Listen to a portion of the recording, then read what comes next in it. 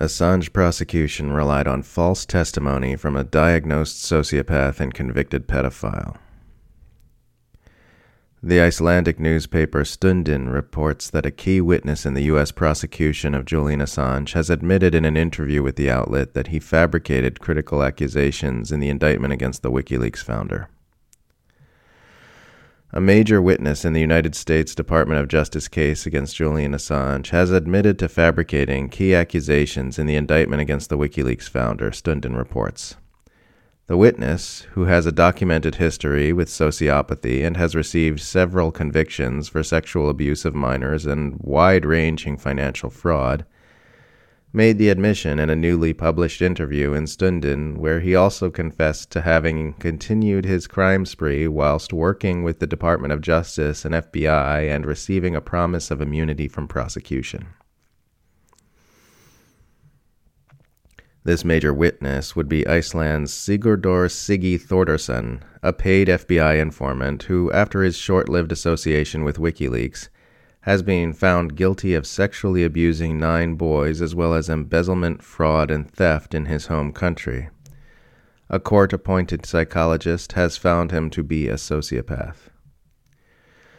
The court found that Sigurdur was by all definitions a sociopath suffering from a severe antisocial personality disorder. However, the court found that he did know the difference between right and wrong and could not be considered insane, and therefore could stand trial, Iceland magazine reported in 2015 during Thordarson's child abuse case. This was all public knowledge when the U.S. government was building its case to extradite Julian Assange to America and try him under the Patriot Act for journalistic activity which exposed U.S. war crimes.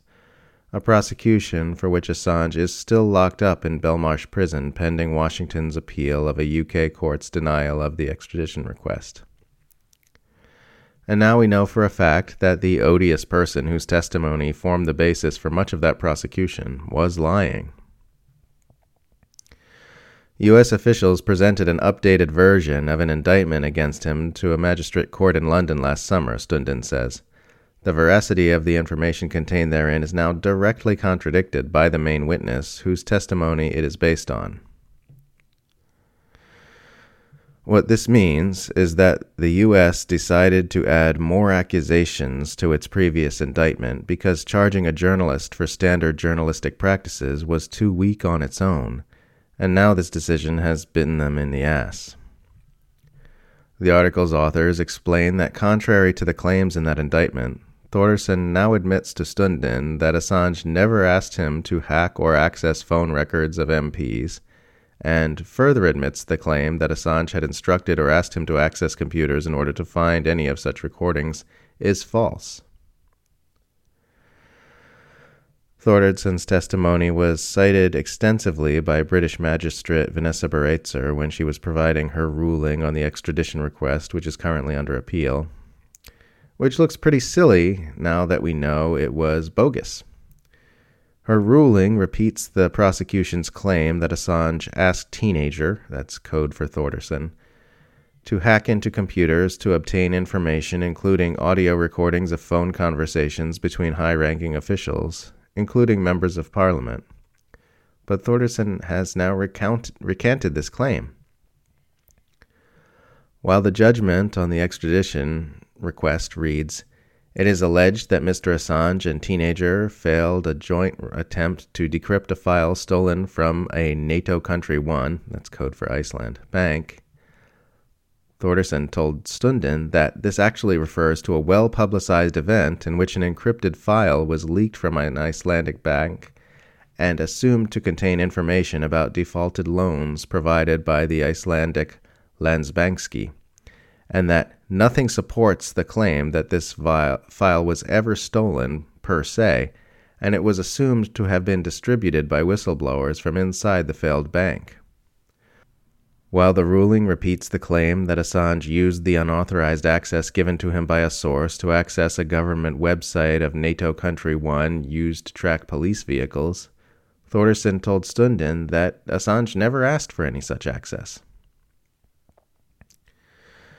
These revelations are entirely damning.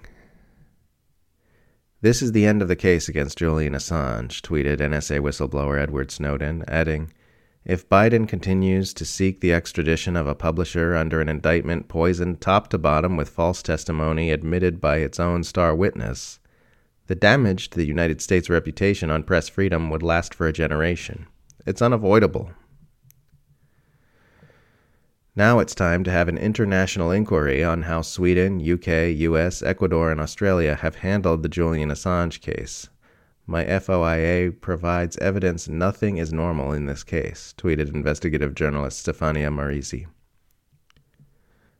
It just says so much that the most powerful government in the world, with all its essentially limitless resources, needed to build its case against Assange on false testimony from a diagnosed sociopath and convicted child molester. That's how strong their case was against a journalist whose only crime was telling the truth about the powerful.